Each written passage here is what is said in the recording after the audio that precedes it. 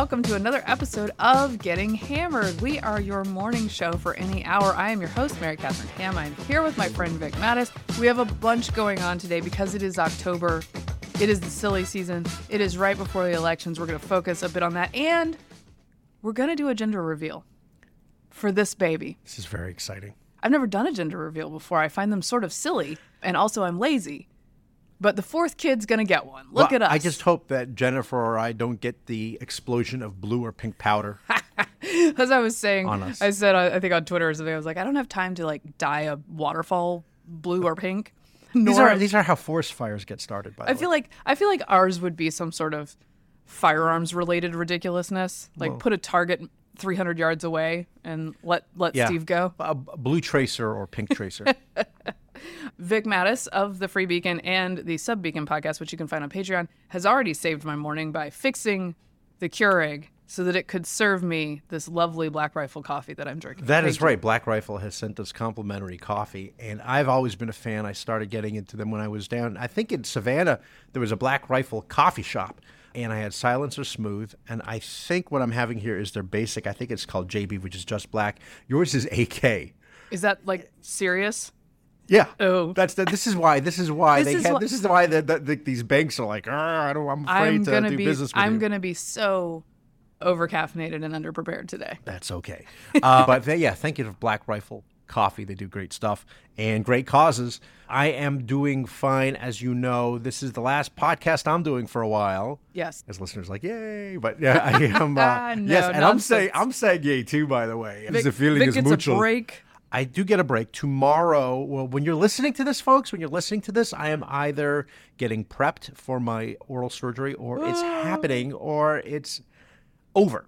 So in one way or another. And so I already had to start off with they get you started on prednisone and things like that. And then you got to start after, early dinner, and that's it. And then no water. Yes. And then Kate brings me off tomorrow. To the races? Off to the races. And should we get Kate to voice record you when you're high? This is what. Okay, I mentioned this yesterday on the Sub Beacon, and I'll mention this again as a public service here to any of our listeners and friends who I might be corresponding with in the next week.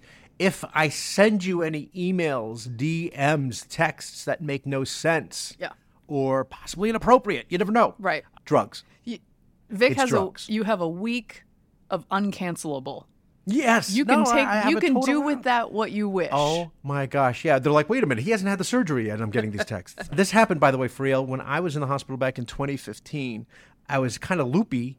I was there for about a week, and then I was emailing my agent about a book idea I had. That was really kind of like insane. I was like a long email. I'm sure it was a really good idea. And she replied, she says, I'm glad you're feeling better. Are you okay? And I'm like, oh, what? Huh? Oh, yeah, sorry. Scrap that idea. This was genius, I tell you. It was not a great idea. I once, while under the influence after my wisdom tooth surgery, my mother was taking me home. And I love this story. It annoys her.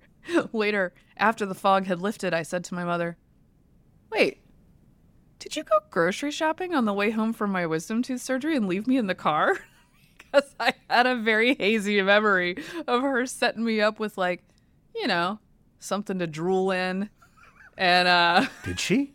She did. I was going to think I was just a hallucination, but no, it was real. No, I love that mom energy, though. That's like, I have to get pork chops. Yeah. You're in the car with me. You got things to do. You're a grown woman, even though you are incapacitated. You sit here. There's extra gauze. That's it. Am I grossing everybody out? Sorry. That's anyway. Great. Mary Catherine, gender reveal, and also just in general, people want to know, how is your health? This is like the NBC News for your health segment. This is like actually one of those card games for old men where like all you do is talk about your maladies. That's what we do here on this program. No, just spin the wheel. So as discussed, I am pregnant. I had to have the long glucose tolerance test of 3 hours, which involves 4 blood draws and fasting. And it is not fun. It is not fun because I failed the first one by 1 point. Let me not leave you in suspense. I passed the second one. Yay! But the price to pay was so very high. I did the test in the morning, felt basically fine, went to lunch, like a little worn out, went to lunch. Ooh, and that's post-lunch is when it hit. It's like it's just a giant hangover from this dastardly deed you have done to your body, like whatever the 100 grams or whatever of glucose that you don't normally take in on an empty stomach. And then the part I forgot, this is on me, I did not have caffeine immediately after the test. So I missed my caffeine window. So I got a headache on top of the normal hangover from this.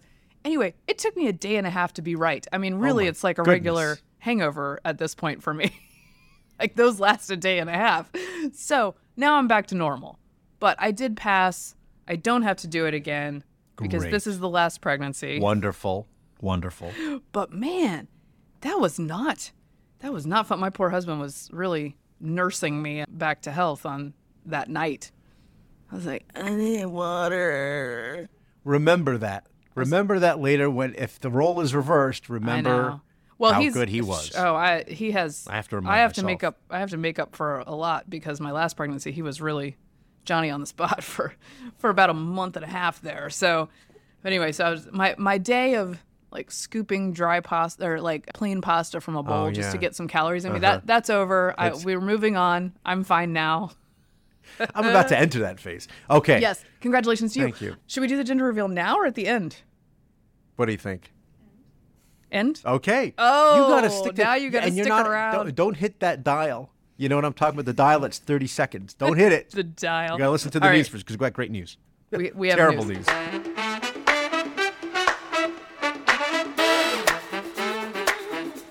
I was telling Vic, the theme of today's show is like just Democrats handing Republicans things on a silver platter to make the red wave larger. With like that's 2.5 weeks to go. But lest you think we are too biased, I would like to point out that there is a conservative falling flat on her face right now in the UK, where Liz Truss has been the prime minister for 4 weeks? 44 days. 44 days? Ooh. Yeah.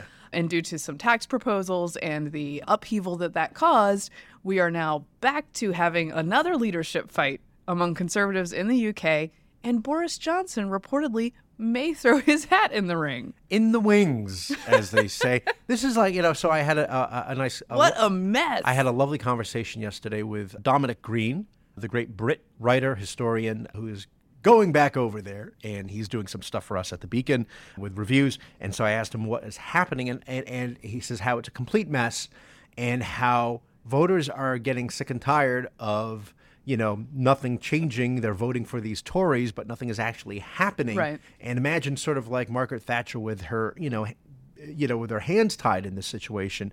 And there's always constantly people in the wings plotting against you. Right. I mean, even within your own party. Well, especially in this situation where it doesn't require a general election, it just requires a party election. That's right. Every up-and-comer is like twisting their mustache, if they had mustaches. Yeah. I don't know. Yeah. twirling their mustaches. So there's that. And aside from that, he said that, it's the whole thing is just a mess. So, and I did ask him, I said, do the Brits, are they beginning to develop a British version of deep state? Like who's pulling the strings? Well, this would be the Treasury, the Exchequer. This would be the third prime minister in just several months. It's the shortest stint of any prime minister. Wow.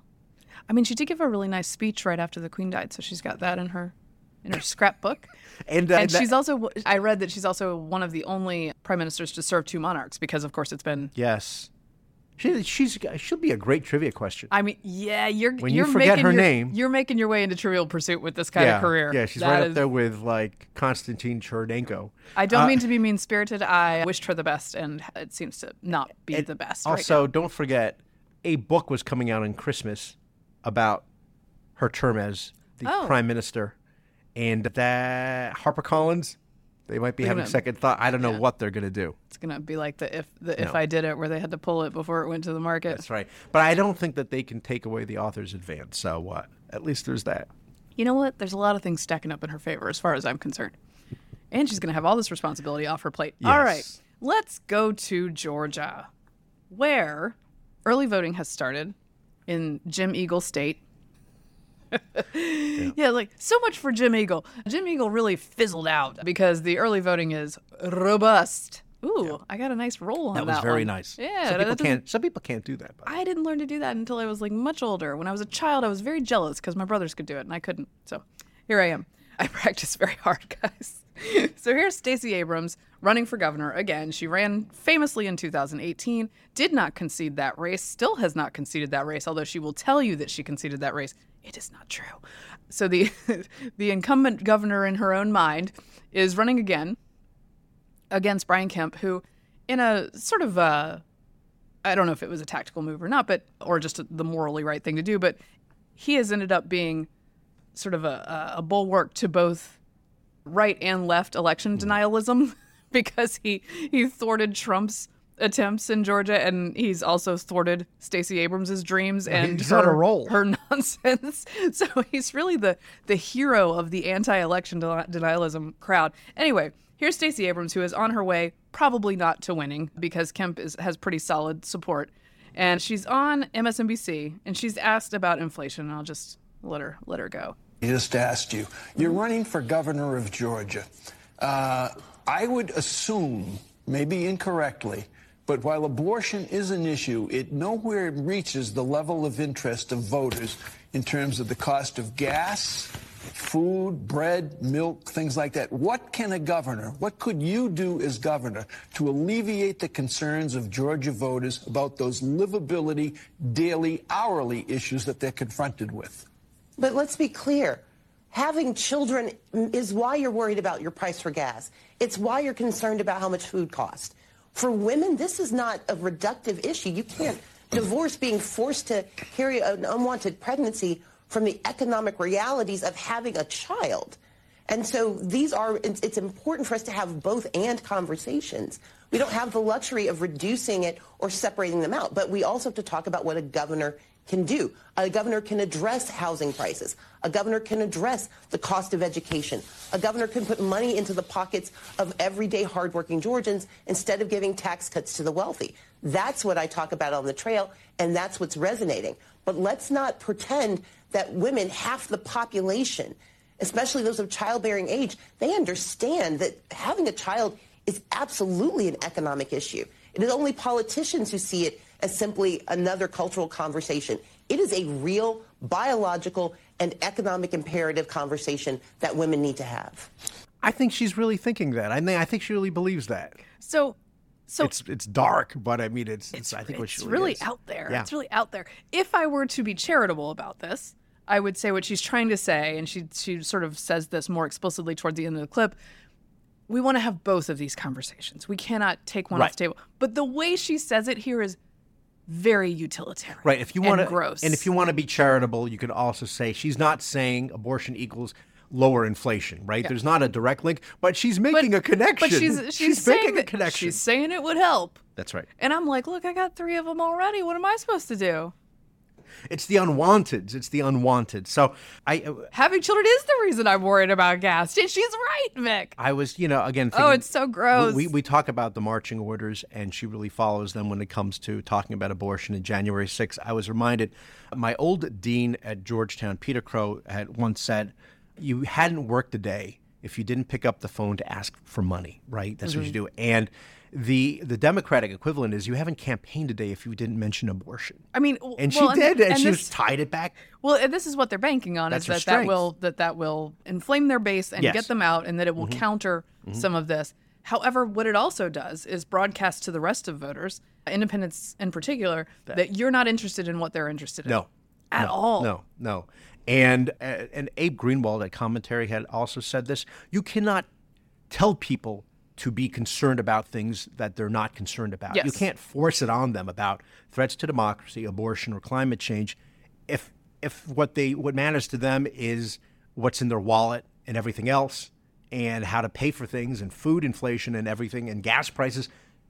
That's what they're going to be voting on. Yeah. By the way, they keep coming up with October polls that are telling the media things that the media doesn't want to hear. And on that subject, Aaron Blake of the Washington Post tweets out, despite the January 6 hearings, the many GOP election deniers running, et cetera, just 52% of Biden voters and 23% of independents view the GOP as a major threat to democracy. They're like, oh, why is our campaign not working? And the reason it's not working, because some of those threats are real.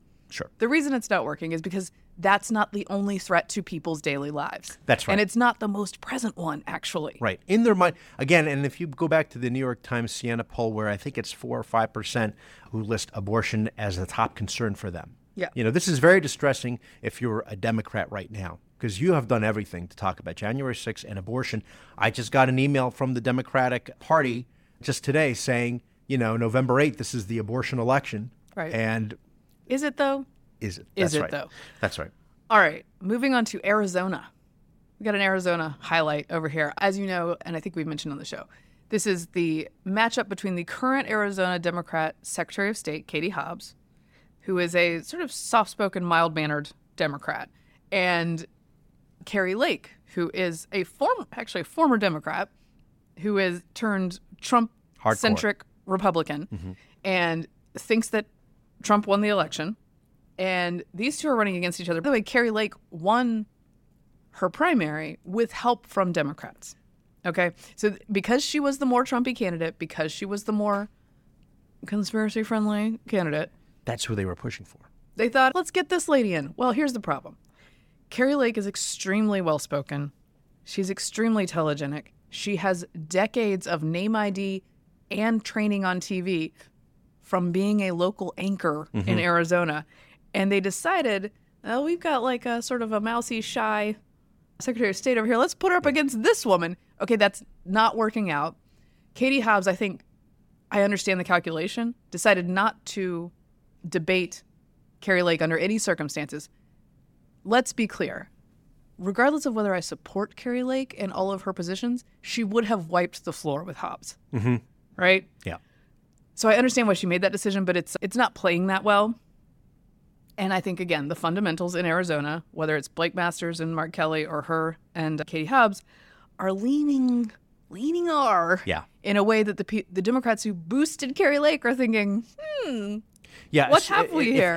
If at the moment it's R+1, R+2, assume it's going to be +3 when at the end of the day. Yes. All right. So here is Katie Hobbs in a forum, not a debate, being asked about the new school choice law in Arizona, signed by Doug Ducey, which allows universal school choice. There's a voucher of some $6,000 to $7,000 a year for any kid who wants it. They just started this program recently. It was challenged in court by those who don't like school choice. They lost. The current governor says that kids are trapped in failing schools. It's his quote, "It's time to free these families." Does he have a point? There are always going to be kids who are stuck in these schools. And until we invest in those schools and make sure that every student, no matter where they live, gets quality public education, we're going to have the same issue. This voucher system does not fix that at all. Ooh. I don't. It was the wrong choice of words. I don't think she realized even at the moment when it came out that she said stuck in schools like it's like that Spinal Tap song, "Living in a Hellhole." I mean, it's like, what? But you're campaigning round the clock. Yeah. After a while, and Marco Rubio found himself in this position during the Republican primaries. I was in that room. Ooh. I was the co-moderator for that debate, and I was just sitting there on the stand or like on the little stage thinking, what's going on here? So is he going to stop doing that? You realized it before Christie pointed it out in terms of saying that I could feel it in the room. I was like, what's happening? What is happening?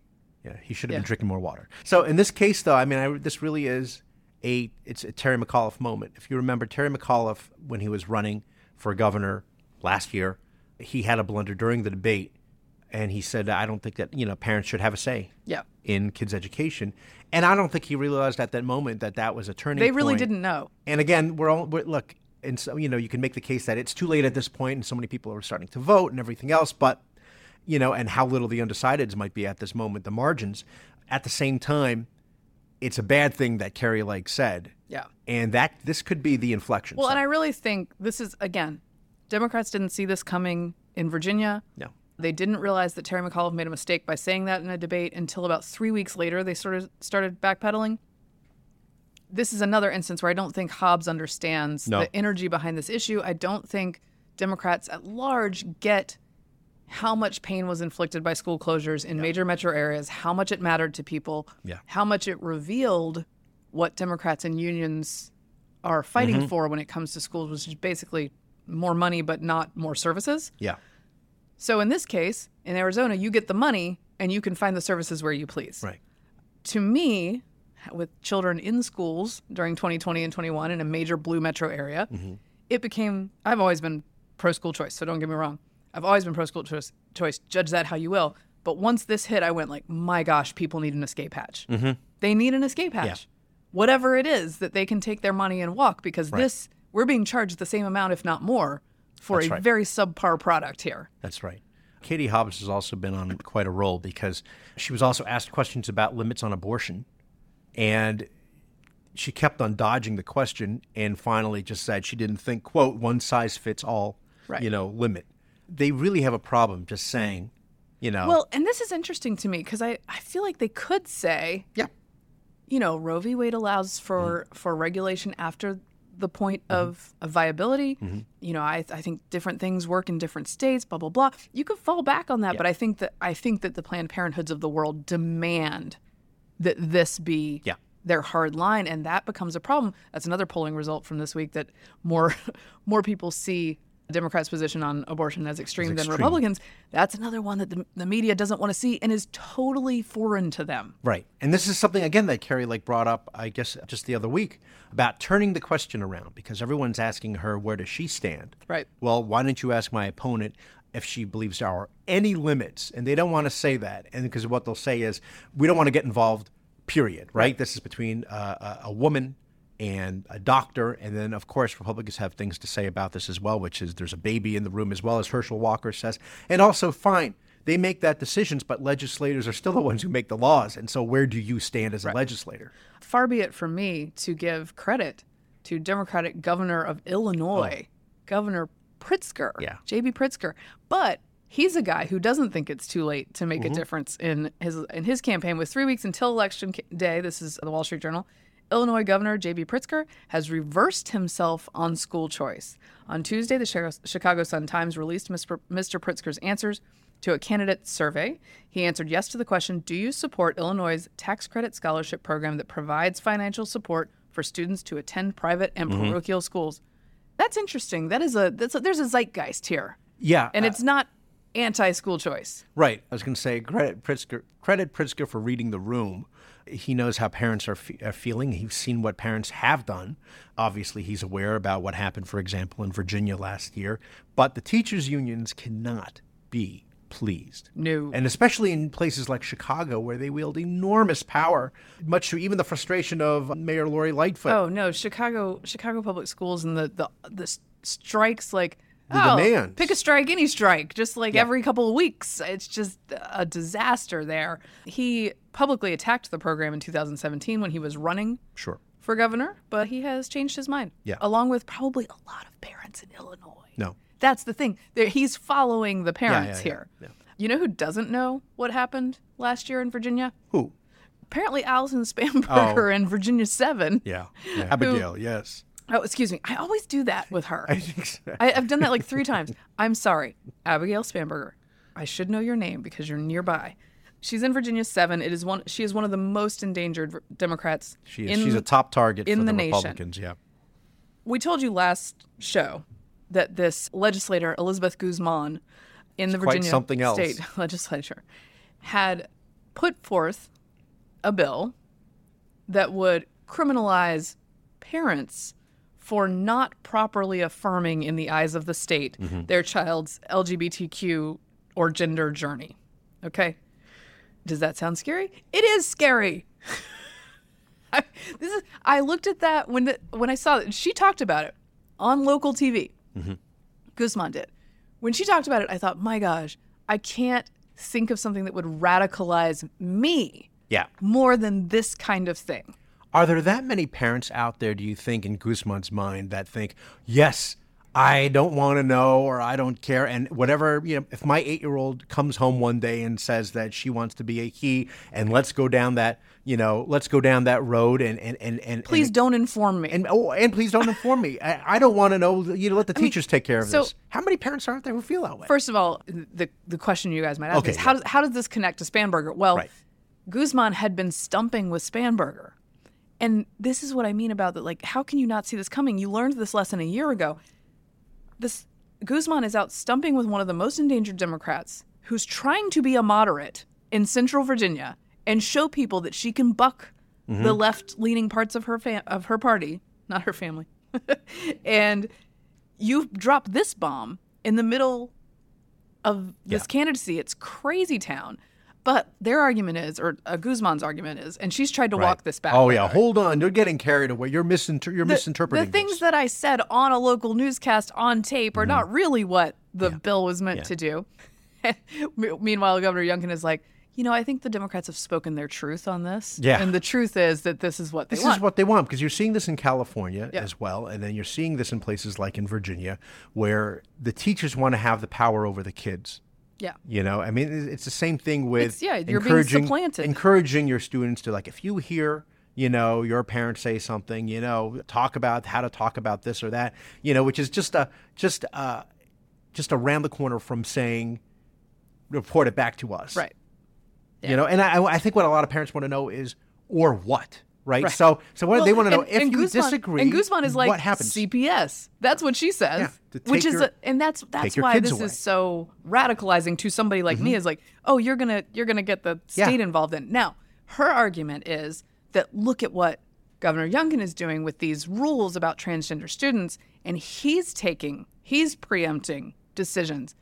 But he's not preempting parental decisions, because the actual policy says defer to what parents are in a position to know. If they want to change the kid's name, if they want to change the pronouns, it's just, you're not keeping them in the dark. You're not in charge, state-run mediocre schools. This is what's insane, because it's like Democrats trying to convince parents, that you should support us because we don't want you to have a say in your child's gender affirmation. I mean, it's loopy. So as of now, as I said, they've been trying to run from this. Guzman herself has tried to run from it a bit. And the local TV station, to its credit, keeps being like, nah, this is what you told us, and you showed us the bill and we talked about it. It was ABC 7, I think. Yeah. Elizabeth Guzman had been leading some Hispanic outreach canvassing for Spanberger. This is Washington Post style.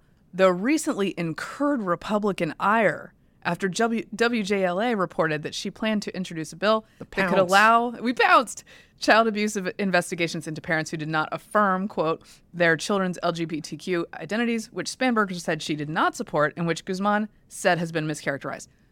Guzman was the one who characterized it in the report. She said what she said. The campaign said Tuesday that Guzman is no longer doing Hispanic outreach at this time. In another close race in Virginia. Closer than it should be. Virginia 10. We have Hung Cao, the Republican versus Jennifer Wexton. And here's Jennifer Wexton having to answer for Guzman's bill.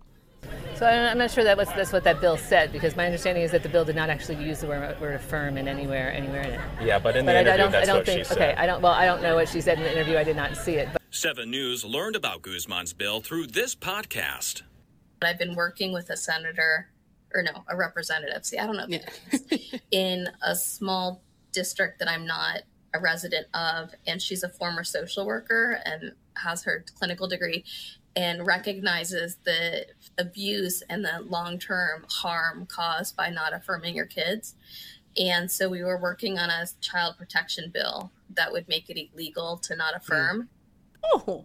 Illegal? Oh. What happens when something is illegal? By the way, also, do you pay a fine? This weasel word of affirming, like how, my gosh, my children ask to be affirmed many times per day, and I do not affirm them in the proper way. You have to give the kids what they want. For some reason, this is this obsession with something that, 10 years ago, it's not like, people had been waiting saying, oh, thank goodness I now have this option. I just don't think so. If you look at the number of kids who now affirm, right, the percentage increase is like, 100, 200%. And again, this is just an October surprise on a platter. This is a self-inflicted October surprise. Because whether or not these Democrats support this kind of bill, they now have to run so far from it and answer questions about it. And the state party has been branded in the past year the not parent-friendly, the parent-unfriendly party. Yeah. And that will continue, and it will not go well for them. If you're if you're a parent, that's something to take into account. If you're not, maybe you're still going to side with the Democrats on this. Well, there are plenty of parents who they'll weigh it and they'll be like, I don't think this is really going to happen. Yeah. It worries someone like me because Right. No, I don't need the state And the here. other crazy thing is, of course, Virginia had just been redistricted, and, Jennifer Wexton's district is purposely crafted in such a way to protect her. Right. So that Republicans weren't even really going to offer a serious challenger to her, and now we have this situation. So, Yeah. and you're beginning to see this. Something to be said for recruiting decent candidates in even these, not far-flung, but hopeful districts, right? Right, that's right. All right, and another school-related and parent-related story. The immunization board that, for the federal government makes these decisions about which immunizations are approved, which immunizations are on the childhood schedule. Meaning CDC recommendations. Yes. It's the ACIP that makes these decisions. They met this week once already. They're meeting again to decide whether the COVID vaccine series will be in the childhood schedule, the normal one that everyone goes through or is expected to go through sometimes before you're allowed admittance to school. They made a vote earlier this week putting that in a program that funds vaccines for children. I think it's called the Children's Vaccine Program. They're expected to vote yes, and there's a bunch of people who are being very disingenuous and saying, this doesn't mean mandates. It doesn't mean mandates. If you put it in the schedule, it doesn't mean that's mandated. Right, the because schedule, the state can decide. Right. Yes, the school districts can decide. The schedule from the ACIP and the CDC is what districts use to determine what is mandated. So then they can tell you, take it up with the CDC and the ACIP. We're not the ones with this recommendation. At any rate, they're likely to vote yes. I think this is a disservice to basically everyone.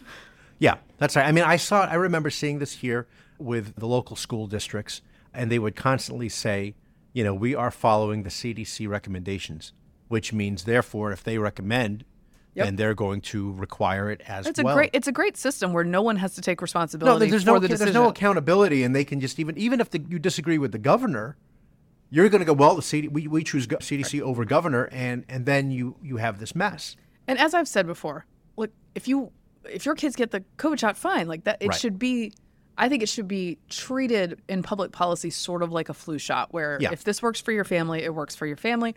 It should be noted that the flu is much more dangerous for children than COVID is. Yes. We're at this point where, the institutional bias toward the COVID vaccines, even in populations where they are so little at risk, that it doesn't make a lot of sense for kids to get them. And remember in countries in Europe where... they're saying don't get it. Don't get it. Right, especially for young people because it's not effective.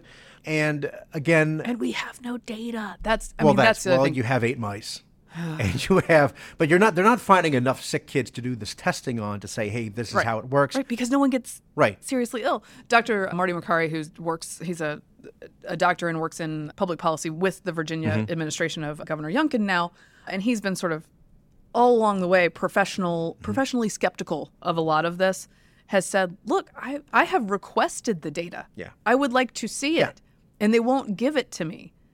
To me, that's just a problem. The cost-benefit analysis doesn't make sense here, and you're going to have camps and schools that make decisions based on this that say, no, certain kids can't come for this inane reason. That's right, because the recovery rate for kids with COVID is only 99.998%. I mean, this just doesn't make sense. And here is the bigger problem. Here's what happens after you do this. You put this on the schedule, and whether or not it's mandated, because there's not a lot of data for it, because there's not a ton of risk to kids that makes it necessary to get this, a bunch of parents who disagree with this decision are going to think, what's with the rest of the immunization schedule? Right. I mean, there are several. I'm earning my warning banner here. Yes. But this is just a fact of life. Right. A bunch of parents are going to go, maybe I need to be looking into the ACIP reasoning for all of these. Robert Kennedy is now tuning into the podcast, by the way. I am merely saying this is the consequence of this action. Well, and also the cynical take on this would also be, well, they purchased all these boosters. They got to use them now, right? Because they spent all that money. But the fact is, nationally, I think it's only 4% of Americans have gotten the current booster, even though they're telling you, you're probably up to your 5th shot now. It's already been, a little over 2 years. Well, the time for 5. The newest CDC, because the CDC, of course, wants to be as simple as possible. So they're just like, anyone over 5, just get it. Because whenever, just over 5, you need the bivalent, get the thing. It doesn't make any sense. By the way, speaking of being handed things on a platter, Doug Mastriano in New York running for governor has said, Pennsylvania? Pennsylvania has said, no, I will not mandate this. We will make sure it's not mandated in Pennsylvania. DeSantis's Secretary of Health has said, no, we will not. Surgeon General, is that what they're called? Has said, yes, we will the Florida Surgeon General, that's correct. We will not mandate it here. Carrie Lake in Arizona has put out a press release saying we will not mandate it here. So they're giving Republicans this issue. Yeah. And frankly, it's something that I would like to hear from a governor or a candidate. Right. And okay. One of the reasons that Terry McAuliffe worried me, because I thought he would mandate it for sure for getting into school. Yeah. And now the question is, okay, we know how they stand. Where do the other candidates stand, right? So if I'm trying to weigh, do you both agree, or is one going to go soft? And I'm going to bet the other one goes soft. Goes wobbly. I suppose good sense could prevail, and they could either say no. They're expected to say yes. They could either say no in this vote, or this is the more likely outcome. Various places decide no, this will not be mandated. I just fear that in the very places where schools have been hemorrhaging students, where the learning loss is extreme, you're just adding another thing. Right. To make it hard for people to come back ironically, from COVID. Right. Your kid is healthy, and you don't want to have them get this particular shot because you don't think it's been tested well or whatever the long-term effects are, and you've got to do what? Go back to remote? Yeah, I mean, that's what they were threatening in some of these districts. Including the District of Columbia. And now that they will have the ammo from CDC and ACIP, in all probability, then they will make more of these rules, which, by the way, disproportionately hurts poor and minority students. And let's not forget, by the way, in California, Gavin Newsom declared that the COVID emergency will finally end at the end of February 2023. Oh, well, I'm glad he knows the future. And, he couldn't possibly determine that now it should end. Yeah. No. Just remember this. Gotta hold on to those powers. Have we earned our banner today? Oh, big time. No, I do. I actually do worry because your uptake in childhood vaccinations has already been falling during COVID because there were no well visits in these places where everything was shut down. And so people got off schedule. So the important ones like MMR and Tdap and all that stuff, people are losing the thread on that. Right, they're losing the thread. As Francis McDormand says in Raising Arizona, the dip tet. You got to get your dip tet. Tie? Is it tie? You want to get dip tet? Hi. That is high. Yeah, high. So hi. How can you not know about dip tet? You got to get about dip tet. That is a fantastic Francis. She's like the wife of the guy who's a swinger. He's like, okay. Oh gosh, that movie great is movie. That movie is so good. Jennifer, our producer, is again looking at us like we're aliens. It is such a good movie, Raising Arizona. Everybody watch it. It's one of the great action I'm getting sequences, into my Trump voice. The great things with the greatest movie ever. It's one of the greatest action scenes taking place inside a trailer. Just amazing. It's an amazing movie. Do you want to get to? Oh, I guess we should do a gender reveal. Let's do it. Can we get a drum roll later? Yeah. Can we add that into this? All right. So as you all know, I have 3 girls at home. The amount of girl power in my house is just off the charts. Poor dad is outnumbered. He does have a male dog, so he's got that going for him. And he has a lot of masculine energy. So I feel like He counts for he's really the 2 men in one, right? He's really... I'll tell him you said that. Yes, please. So the drum roll, this one is number 4. A boy. Hey! What? There's all sorts of samples. What? This is really very, very exciting. Steve's got the goods. So I had Steve call the midwife to get the reveal. On my first 2, I never found out what they were, and I was convinced both of them were boys. The third one, my husband called the midwife to find out and told me because he wanted to find out. Yes. And I said, fair enough. You make the decision. Oh, this is exciting. And he told me girl, and I was like, you kidding me? You kidding me? So now we were blessed with this beautiful little girl. And this time he calls, and I'm waiting to hear the answer, and I'm sort of eavesdropping on his conversation. And I don't hear anything weird because Steve is clever. Yes. And he's not telegraphing anything. And so I'm like, because I'm not hearing anything weird or different, I'm thinking, he's not screaming at the top of his I'm thinking, lungs. it's a girl. Because in my head, I had just said, you're going to have 4 girls. Like that, we all know what's going to happen here. This is not hard to figure out. Right. And he walked into the room and I said, well? And he said, it's a boy. And I said, that cannot be right. That can't be right. But here we are. Here I'm about to be my you first time boy mom. Very, I can usually tell, by the way, depending on like later, if it's a surprise, right? You don't find out, and like towards the end of your pregnancy, I can usually tell by the way you're presenting. Oh, really? I've been pretty good. Yes, I have like an 80% success rate. Yes, so. people say that's a thing. Also, is the fact that I'm having a boy the reason? It's 50-50. Is that the reason I'm not sick? Some people have asked that question. The answer is scientifically there is some truth to that. For women who are prone to have hyperemesis gravidarum, HG, which is what I have and had in my other 3 pregnancies, where I was very, very sick, they are statistically likely to have easier pregnancies with boys. Yeah. That's a real thing that pans out in studies. So it's not a predictor either way, just in general, but it turns out boys, cooking a boy much easier for me. Again, news for your health.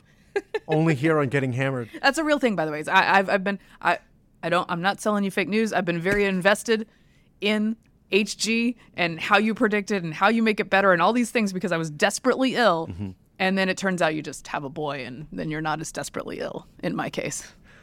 There are things I want to say, but I'm not going to say them here because I was going to say about your There is a theory of HG that is somewhat possibly sexist. That is, it's just a double dose of estrogen that's making you sick, which is like, that's a thing that could happen. They don't really know, but they think, oh man, all that estrogen in there. Yeah, you're going to be very real moody and real very, sick. Very moody, very moody. Don't go near. So Don't go near you. That's that news. That's that breaking news for you guys. Look out for me this week on Barry Weiss's podcast, Honestly, and on Megyn Kelly's podcast this week. I will be on Friday, so check me. Keep tuning in. Yes. You can find me all the places. All the places. That wraps up another edition of Getting Hammered.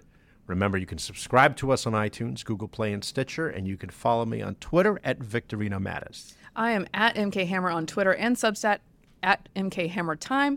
On my Instagram, you can find me on Barry Weiss's podcast, Honestly, and Megyn Kelly this week. And next week, we will have some special guests for you. Exciting. I know Josh Holmes of Ruthless is going to make an appearance, and I will keep you posted on the next one. But we're giving Vic a nice, luxurious time to recover. Thank you. I know you guys will miss him, but he will be back. That's it for now. I'm going to go off and learn to be a boy mom. And I'm starting to pop the oxy right now. This has been a Nebulous Media podcast.